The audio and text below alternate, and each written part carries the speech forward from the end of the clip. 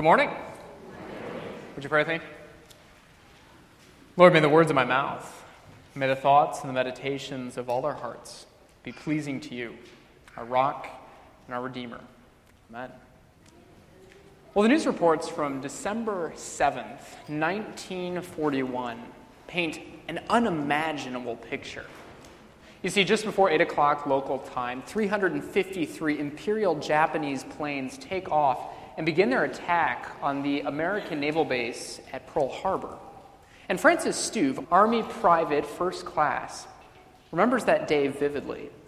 It was quiet, he says.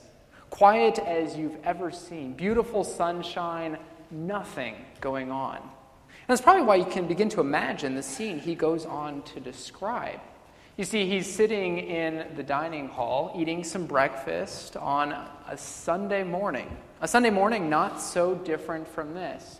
When out of nowhere, he hears this loud noise off in the distance. 3 loud bangs. Bang, bang, bang. And it's this startling interruption. But someone quickly provides an explanation. It's Chinese New Year. Now, little does he know that's a little over a month away, but it's enough to tide him over.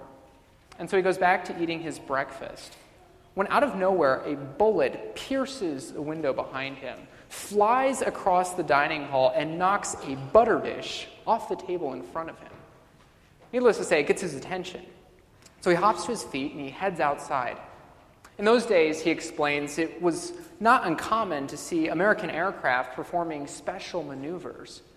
But when he looks up, he sees not one plane, but a whole fleet of them. And their guns are on fire. Now, in just under 90 minutes, those planes absolutely decimate the American naval base at Pearl Harbor. They sink 4 ships, damage 14 more. 188 planes are destroyed on the runways, which are then torn up. Many of the base's barracks are shot to pieces. But the real cost of this event is measured not in lost equipment, but in lost servicemen. Some 2,400 of them. Which is why when those planes fly away, Francis Stuve knows that things will never be the same again. And like many of his fellow Americans, he finds himself growing more and more anxious about an uncertain future. And you know, it's among sentiments like these, anxious and uncertain sentiments, that we find Jesus and his disciples today. See, it's the Tuesday of Holy Week. And Jesus' disciples, with every passing hour, their future seems less and less certain. It all started when Jesus entered the temple and began to scold the religious establishment. First the Pharisees, then the Sadducees, and by the end of the day, everyone wants a piece of him. And if you're one of his disciples, watching this all unfold, it makes you tense and nervous. It's sort of like that relative who comes over at Thanksgiving and only wants to talk about politics. And so, you know, when it all comes to a close, when Jesus finally ends this long altercation, you and your fellow disciples breathe this sigh of relief.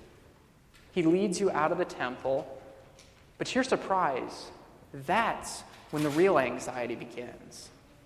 And it's hard to overstate just how unsettling this would be. You see, you're wandering through the city when you make this harmless comment. And it's the sort of comment you make when you're trying to fill an awkward silence because everybody's staring at Jesus. "Look, Master," you say. "What large stones and massive buildings." And, you know, when you're from Galilee, they are really a sight to behold. 40 feet long, 10 feet high, quarried by hand, brought all this way to Jerusalem. I mean, they are a sight to see. And, you know, you're making this comment to fill some awkward silence, but then Jesus looks at you and says, "Do you see these things? Do you see these stones? Stones that probably weigh 500 tons. Not a single one of them will be left on another because they're all coming down." Now, you'd probably dismiss his statement, write it off as exaggeration, but this is the same guy who walked on water, I mean, this is the same guy who raised Lazarus to life. And so you turn to Jesus and you ask the only reasonable question, Lord, when will this happen? Give us a sign. You're making us anxious. It's a frightening situation. But Jesus' response is this strange combination of uncertainty and then promise. No one knows the day or the hour. Not the angels in heaven, not even the Son, only the Father. But then it comes with that promise. But it's cryptic. One day I'll return. One day I'll gather my followers, yet somewhere behind it all, you can hear him saying, don't worry, I've got this. Now, I don't know about you, but this passage often seems bizarre and odd to me. When Jesus is speaking in this apocalyptic language, and when you begin to pull it apart, you discover these two events that seem completely unrelated to our everyday life. I mean, first, there's the destruction of Jerusalem. This event happens about 40 years after Jesus' death. There's an uprising in the city, and for a couple of years, it's actually successful. The Jews kick the Romans out of Jerusalem. They go and retake most of Palestine, and they regain their independence.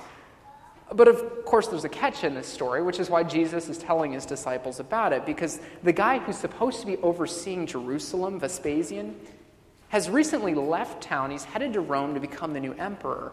And well, in a couple of years, he's going to return, and he's going to retake the city in horrific fashion. Not one stone will be left on another. That's what Jesus tells his disciples, but it still feels remote and distant for us. And then the second event is Jesus' second coming. But 2,000 years later, when he tells us that you can't tell the time or the hour, that even he won't know, it still seems almost irrelevant. But then I begin to think about that element of uncertainty, the unpredictable quality about the future.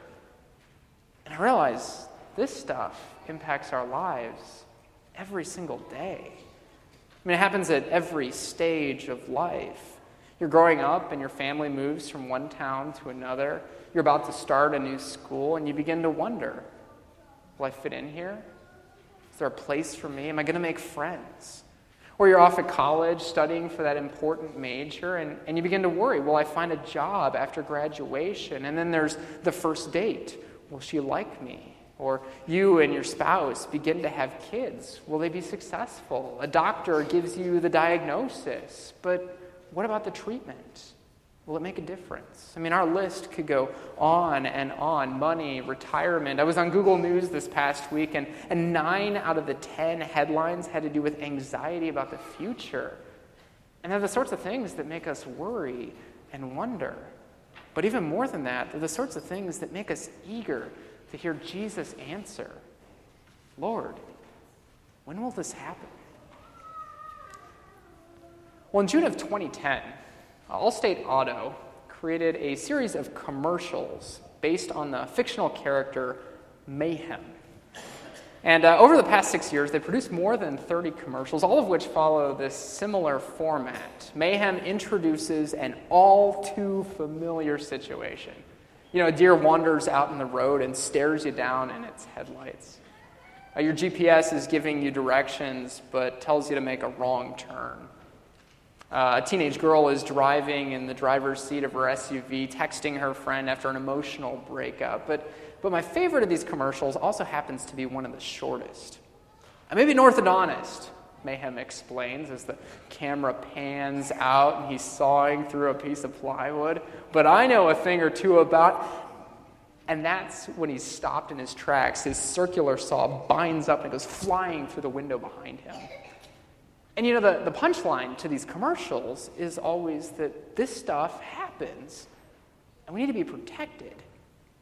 I mean, it appeals to the part of us that worries and wonders, the part of us that wants to prevent these sorts of situations. But it also creates this temptation.